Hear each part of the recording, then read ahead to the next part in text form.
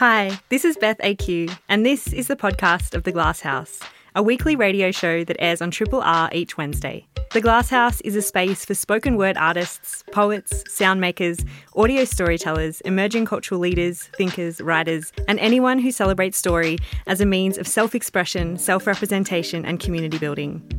I hope you enjoy the podcast and feel free to get in touch via Twitter at BethanyAQ or the Triple R website. Today and every day we broadcast on stolen unceded lands of the Wurundjeri Woiwurrung peoples who've cared for this land and told stories on and of this land since time immemorial. I pay my respects to elders past and present and extend that respect to elders of the lands that you might be on today. It always was and it always will be Aboriginal land. Coming up on the show today, I've got two great interviews that I'm very excited about. I'll be joined by award-winning podcast producer and academic Siobhan McHugh, who's just released her book called The Power of Podcasting. And in it, she blends her lessons learnt from her decades as an audio storyteller alongside a critical analysis of the industry at large. It is peppered with case studies of notable podcasts, many of which I'm sure you will recognise, and it gives a history of the form and looks forward to see what's next for podcasting. And later in the show, I'm very excited to welcome back to the Glass House Black and Bright First Nations Literary Festival Director Jane Harrison to speak about their program that they have just announced. It is a festival that celebrates First Nations stories, books and writers from across NAM, Australia and internationally. And this program features some old favourites from events past and also a bunch of new events, and both in person and online. There's a bunch of household names that are programmed this year like Tony Birch, Nardi Simpson, Alexis Wright, and many more I'm sure you will be familiar with. Coming up next, I'm going to be joined by Siobhan McHugh to talk all about her new book about podcasting. If you are listening to Triple R, it's a pleasure to have your company this afternoon. Audio storytelling has been central to First Nations cultures since time immemorial, but in the last couple of decades, we've really seen interest in audio storytelling boom, with podcasts becoming a staple in our audio diet. From its roots in radio, podcasts have become a distinct digital-first offering with millions of people listening each day. And here in Australia, we've seen the culture of producing and listening change dramatically in the last decade. Peppered with case studies of notable podcasts, The Power of Podcasting is a new book by award-winning podcast producer and academic Siobhan McHugh that traces this history, critiques the present, and looks towards the future of the form and the industry. Siobhan, welcome to the Glass House. Thanks for your time. Thanks very much, Beth. Great to be here.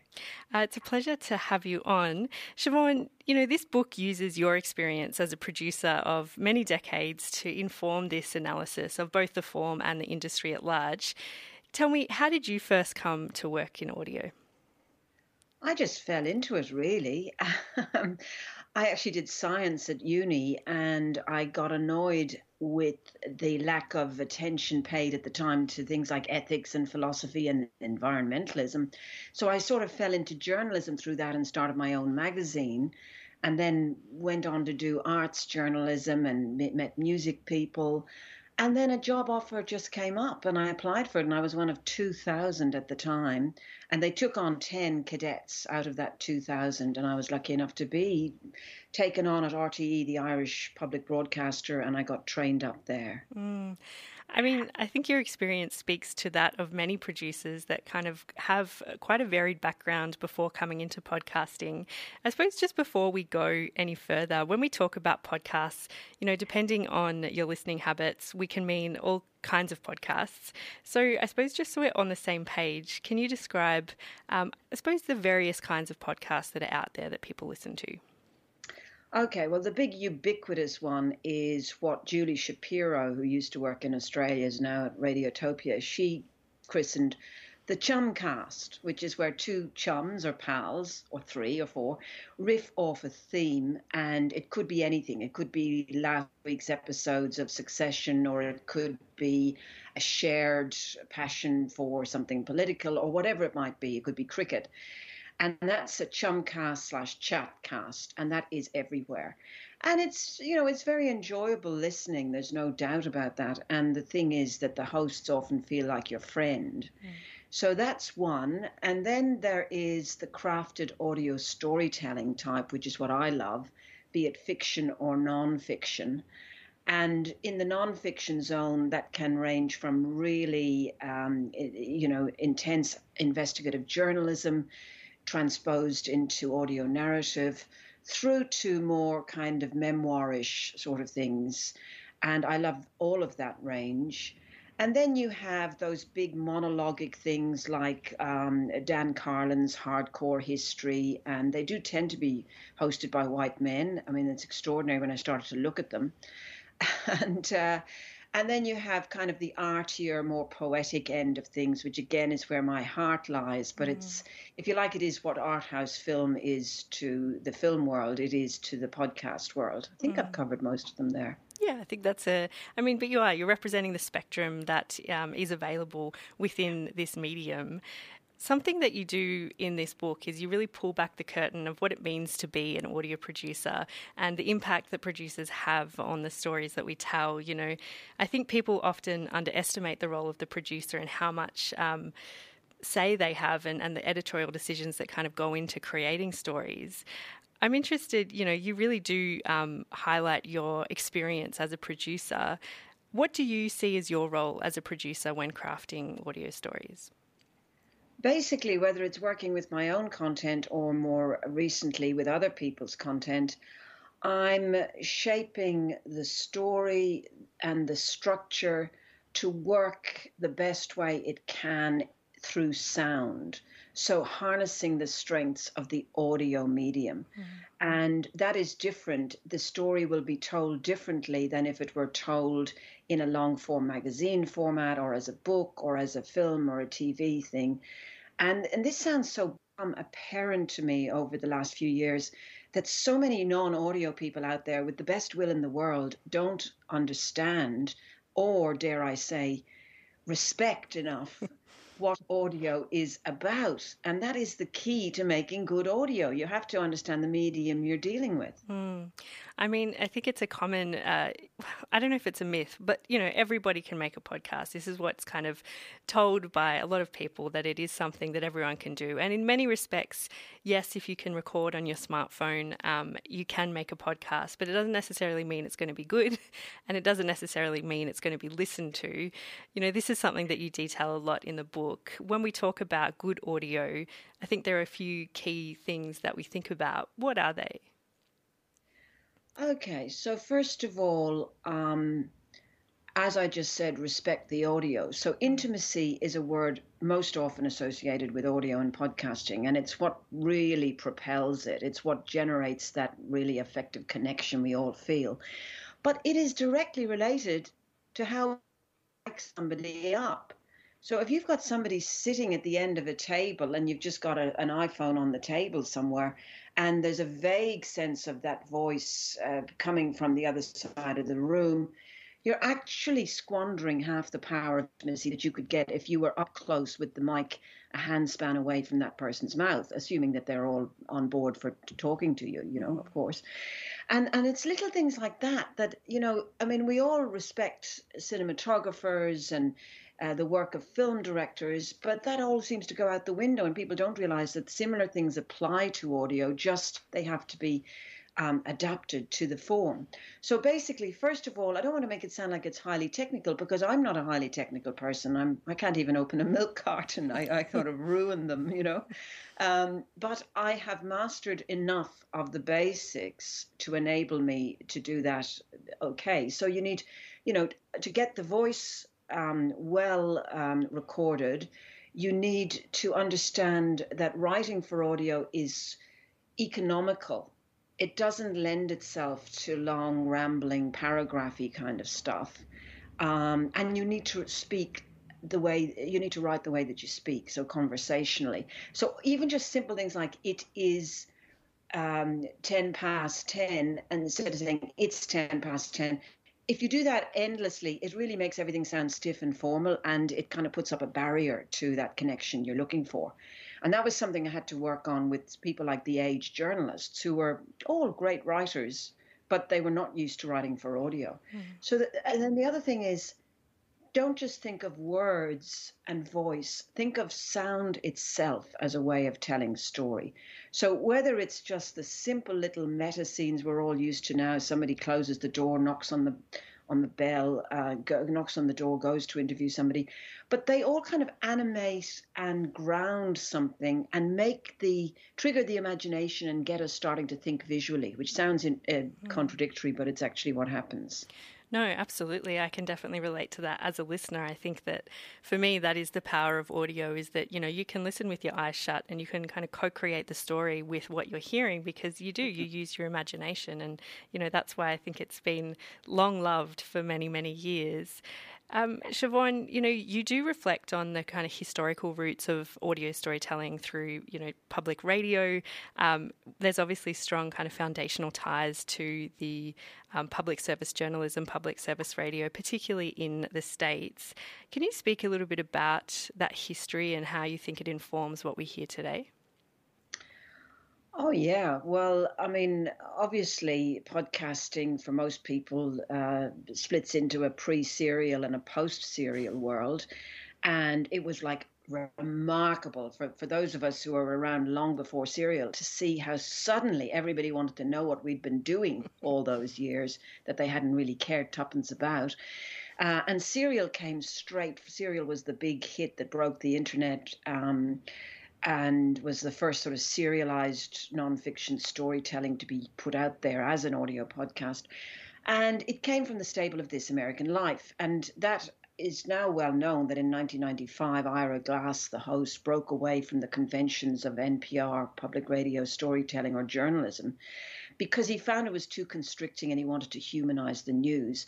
And he had such success with This American Life that enabled him to sort of have the luxury of experimenting with serial. And then serial begat other kinds of interesting narrative journalism. Radiolab was coming along in its own way, being incredibly inventive and spawning all kinds of other new things.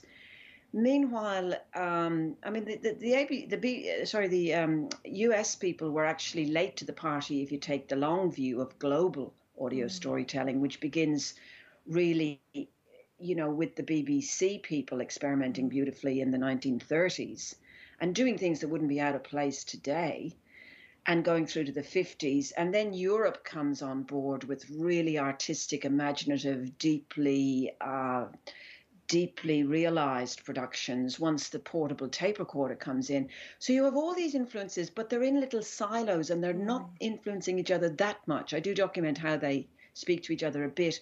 And then, come to the age of the internet, Third Coast Audio Festival appears on the horizon in 2000, and it just coalesces all of that energy and passion and cross-fertilizes. And I think things really take off from there, and the heyday starts to arrive for audio storytelling. So public radio is hugely part of it in terms of both the sense of mission and the sense of execution.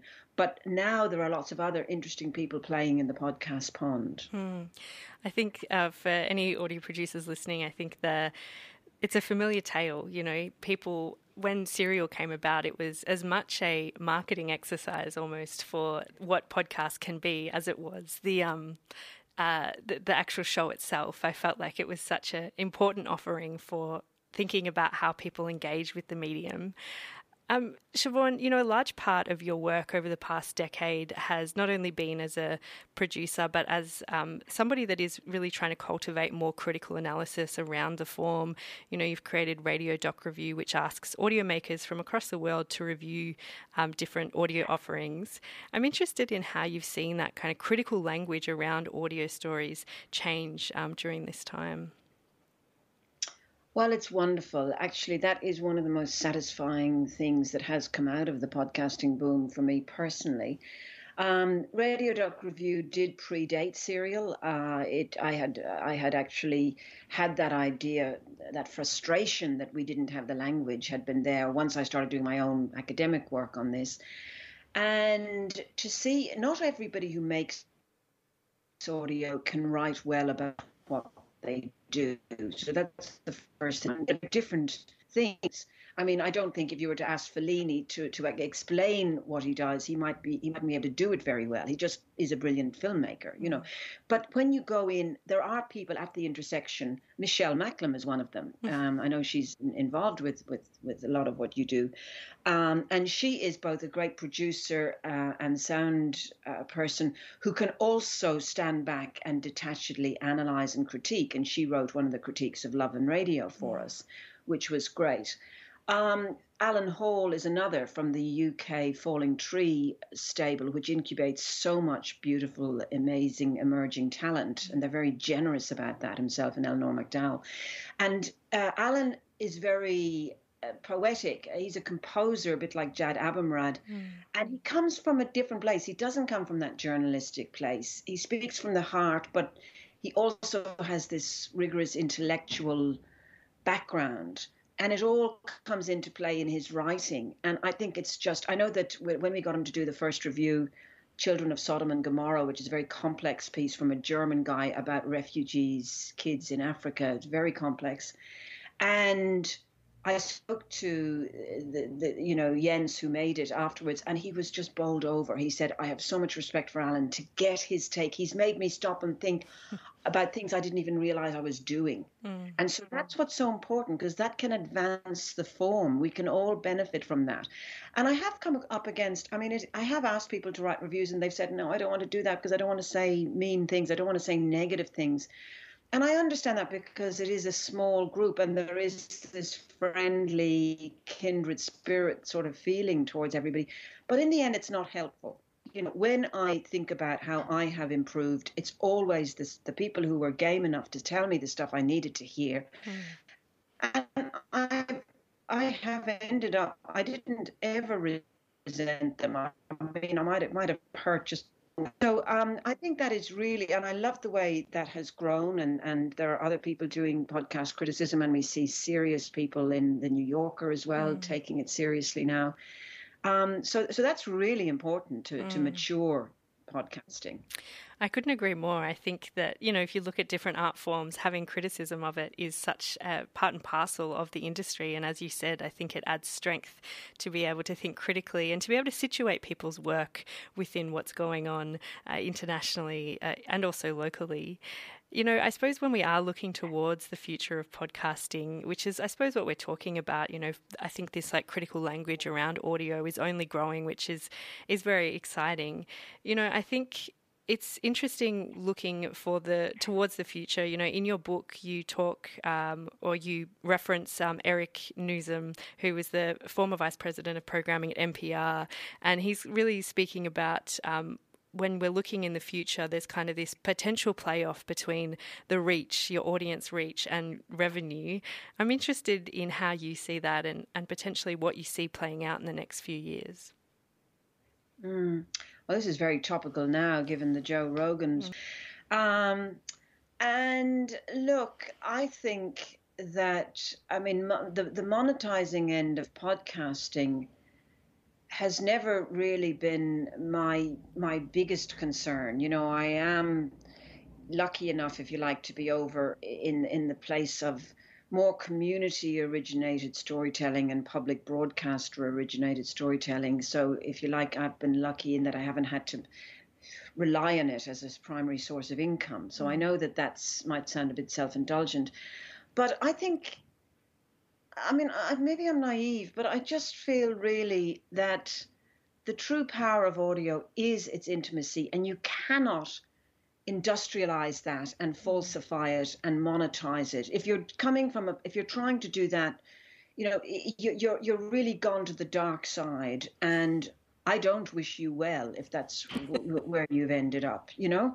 And I really think that if Joe Rogan, you know, is taking people down the path of walled gardens, Mm. I think that's really bad for the spirit of podcasting. Dave Weiner invented the RSS feed back in 2001. He's a lovely geeky sort of guy. I just listened to him on a podcast called Internet History, and he deliberately made it open access because he wanted it to be in the spirit of an open democratic ethos. He could have made money out of it. He didn't. I mean, he made something out of, but he hasn't made a lot of money. And, I think that to subvert that and kind of prostitute yourself to Spotify is disgusting, actually. But I don't think we need to care. When I say we, I mean those of us who make podcasts from a place of passion, because even if you have a small listenership, and even though we know there are now 3 million podcasts out there, you can still target your listening community and have impact and importance and significance in who you reach. I've done work with Aboriginal artists, and I'm under no illusions that we're getting mega listeners, but the people who do listen in those communities and outside them are deeply affected, and it does have meaning and resonance. So I think I'm rambling a bit here because the big end of town is not my normal domain. I'm first to admit that. I mean, but I think that there will be pushback to this notion. There was a beautiful blog by James T. Green against the industrialization of empathy at Gimlet, who are now under Spotify's umbrella. And I thought, good on him. And he walked away from it.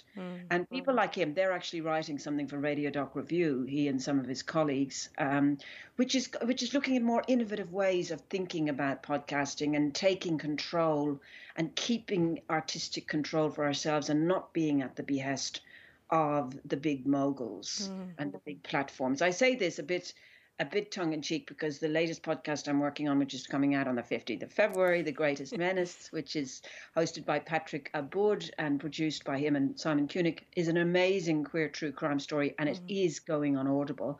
But I think I'm allowed to say this, the first 6 months will be free access. So even though it's on Audible, and they have been very supportive, 6 months access because of its innate importance and getting it out there to the community. So there are ways of dealing with the corporates, other than kind of completely selling your soul for the big buck. Another example that you touch on towards the end of the book is looking at The Wait, which was a really incredible podcast that was made by Nicole Kirby with I've totally forgotten her co-creator's name, but that kind of collaborative mode of making, I feel like I'm seeing it pop up more. And again, it's kind of not big end of town, but I think it is. It's showing a way forward for equitable storytelling and making sure that the people who are telling the stories are kind of at the forefront of the decision making. And I think that's kind of changing the way that we're thinking about creating. Do you see that as something that will kind of take off perhaps more in the next few years? I absolutely do. So in Denmark, their Arts Council equivalent has for years funded what they call oral literature, AURAL, and that's audio-based works like people like Rikke Hood does, Houd. She's a great artist. Audio literary reportage as a subject is being developed at New York University as we speak. And a lot of universities are starting to take this in the same way that literary journalism took off in the 60s and 70s and again in the 2000s with people like Anna Funder and Susan Orlean. I think there's a new wave of long-form journalism coming and artists, writers' voices coming through in audio that will gain support. I know that Creative Victoria do support some initiatives like this, which is great.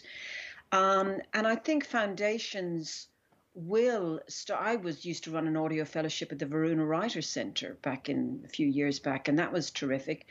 So I think there will be more of a push to get decent funding, which in turn is key to having the space to give equal weight to contributors, to have ownership of their material as The Wait did. It was a collaborative model that was beautifully executed. And the same with Bird's Eye View, the one in Darwin Women's Prison. Yeah. which is also a fantastic example. And, that took 2 years, and there are 70 women's stories in there. And it takes that sort of time. So that's what people need to understand. One figure that I've heard is $46,000 a year. Per hour of podcast it took to make the podcast My Only Story, which was about a man in South Africa trying to hunt down the person who had assaulted him when he was at school. And I'm hearing similar kinds of money here for really good investigative journalism. So if you have a 6-hour series, do the maths. That's about $200,000 at least to make that. So don't think you can just throw 10 grand at somebody and get a brilliant podcast. You won't. It is. It's important to think about the practicalities of what it means to create these works. Siobhan, before I let you go, this book is called The Power of Podcasting. Ultimately, I suppose, if you had to pin down that magic, you might have probably already touched on it. But what for you, I suppose, as a listener and as a maker, is that magic of audio? For me, it's definitely those buzzwords of empathy, intimacy, connection, triggering the imagination, immediacy, taking us right there, and that feeling of really knowing somebody and having a kind of authenticity in sharing their experience that audio can give you, because you are also not subject to whatever preconceptions or biases you may have, conscious or unconscious.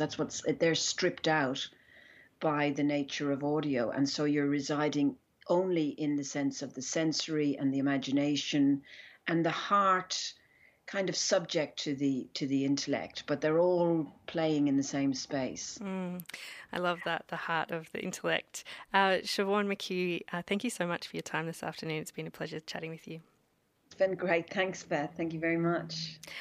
Just chatting there with Siobhan McHugh, who is an award-winning podcast producer, academic and writer, speaking all about the power of podcasting. It's her new book. It's out now through UNSW Press. This is a podcast from Triple R, an independent media organisation in Melbourne, Australia. To find out more about Triple R or to explore many more shows, podcasts, articles, videos and interviews, head to the Triple R website at rrr.org.au. That's right, you are on Triple R. The Glass House is the name of this show. Black and Bright is a First Nations literary festival based here in Naarm.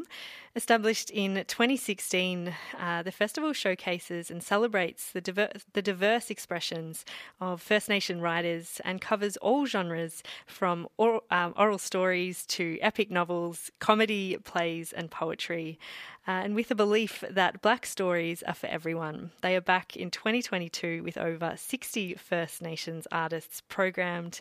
I'm thrilled to be joined today by the descendant of the Murawari people, award-winning writer and festival director of Black and Bright, Jane Harrison. Jane, welcome back to the Glass House. Thanks so much for your time. Thanks, Beth. Great to be with you. It's always a pleasure chatting with you. Jane, I know this is the third festival for Black and Bright. I'm super thrilled to hear that it's back. It's always a must on the literary calendar. It was established back in 2016, I believe. Can you tell me a bit about how it first began? Yeah, well, it wasn't my bright idea. I can't take credit for that. But a couple of the writing organisations in at the Wheeler Centre, Melbourne Writers Festival, the Wheeler Centre and Emerging Writers Festival, had got together to, wanting to do something in the First Nation space. And they advertised for someone to direct that first festival, and I took the role on. And together we worked with all the organisations in at the Wheeler Centre, and we put the first festival on in February, I think it was. The first one was back in 2016. That was a few years ago. How has it changed over the last couple of years? Yeah, I think when we thought about putting a new festival on in 2022, we needed to think what's changed and what hasn't changed. And I'm pleased to say that I think a lot has changed in the landscape, especially with Black writers. On opening night, we're going to be talking a little bit about what's changed and what hasn't changed. And one of the things we can highlight is how many new writers are now being published. And I think that's really exciting. We've got images of over 200 books that have been published since 2019, and that number of authors is growing all the time. So that's one of the positive things that's changed. And in all sorts of genres, not just novelists, but people writing about lots of different areas, including architecture and design, and I just, I'm overwhelmed by actually the different books published in all the different genres. It's just so incredible. It is incredibly exciting, just as a punter to see this festival lineup. There's so much that is going on. The architecture I was very intrigued by. I think that's really exciting. An event that stood out to me was the one about William Cooper's legacy, which, I don't know, I feel like some people don't know much about that history, unfortunately.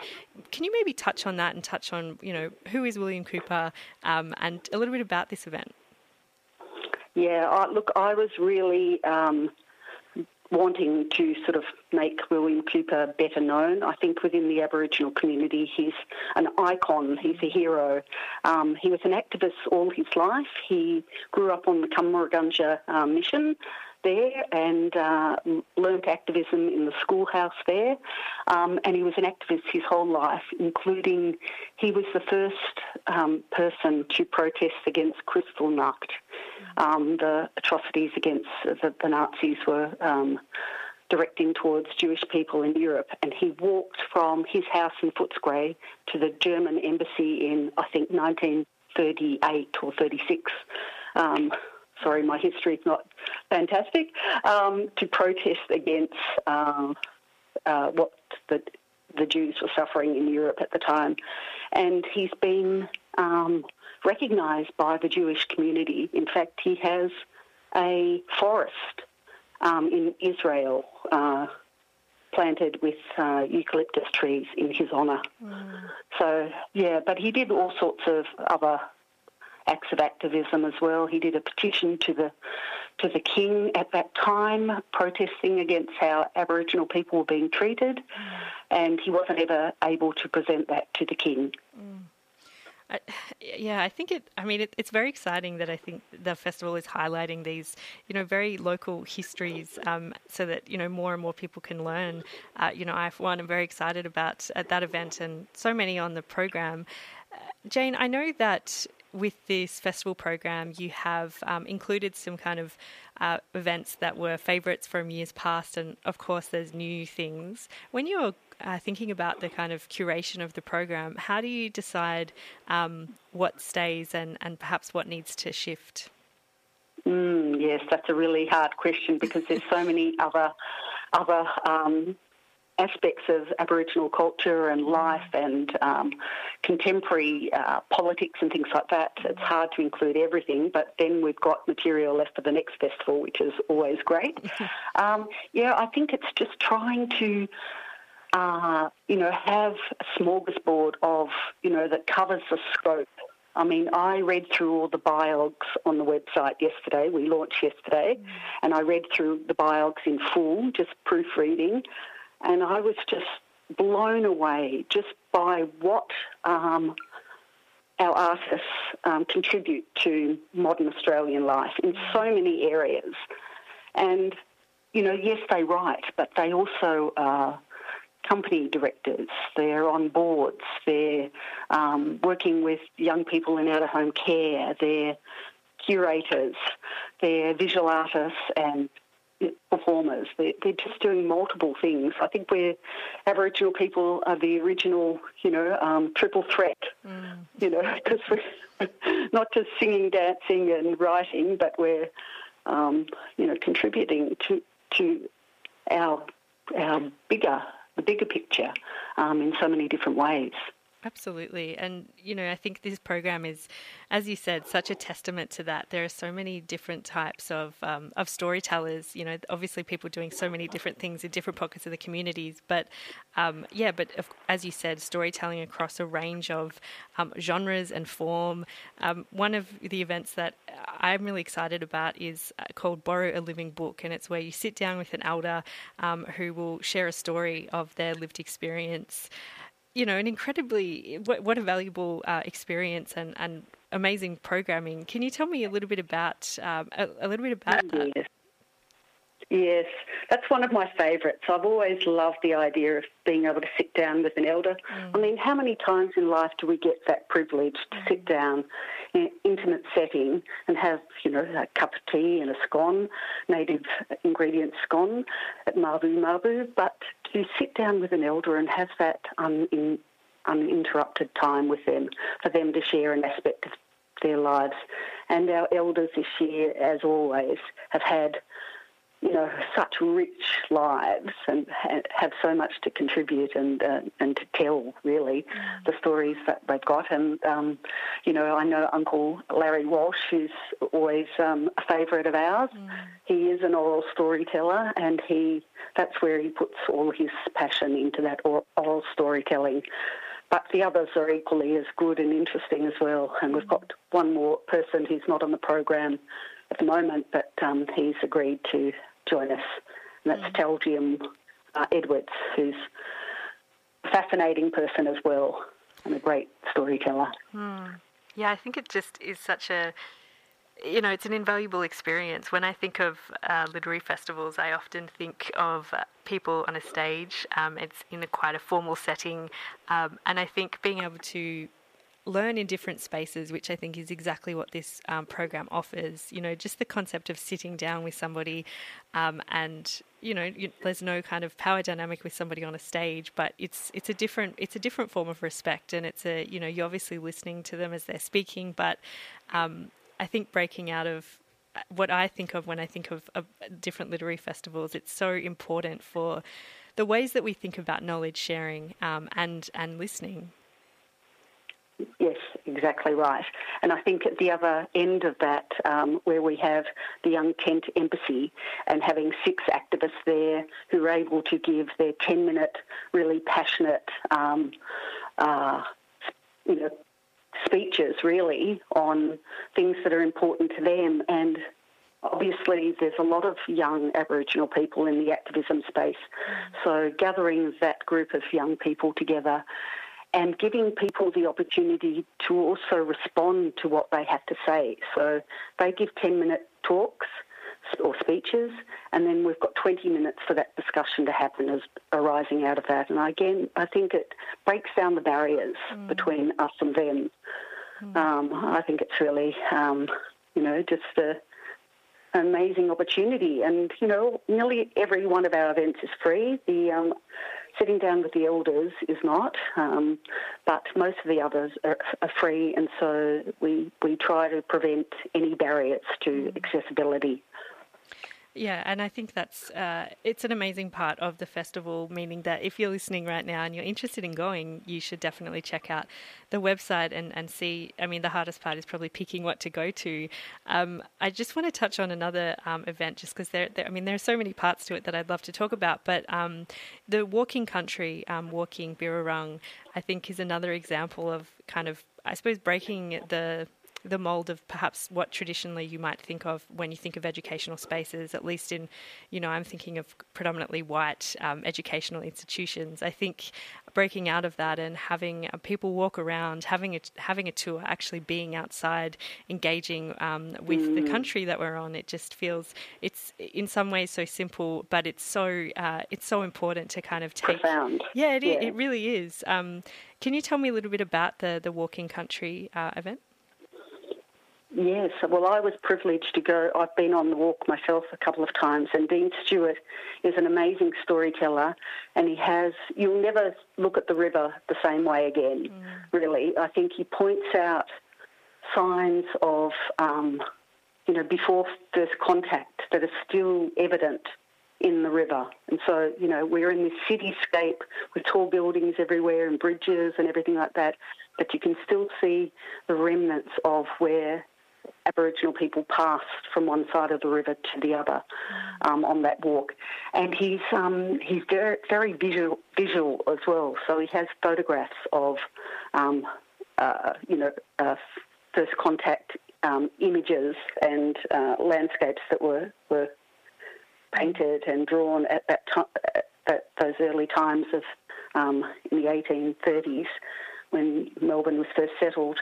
And so you can compare those views from then and to now. And he also talks about language. He talks about how the river was used and who used it. It's just a really fascinating talk. Yeah, I'm really thrilled to have it part of our program. As well as all the usual literary events that we do, of course. Sorry, I should have touched on our in conversations. Yes. Yep. You've got the amazing Alexis Wright. You've got Tony Birch. Just an incredible lineup. I'm very excited to attend.